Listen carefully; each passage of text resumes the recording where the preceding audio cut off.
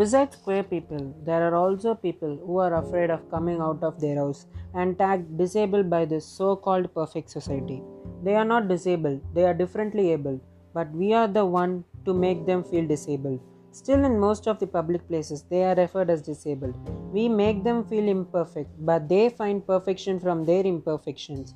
For me, they are the idols of humanity because they know the value of words and they also experience the feeling of getting hurt. Remember, the biggest disability is poor mindset.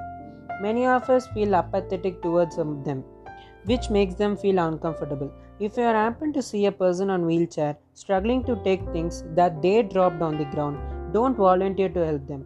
Allow them to try, and if they couldn't make it, then just seek their permission by asking, "Shall I help you?" If they agree, help them. If their answer is no, then don't.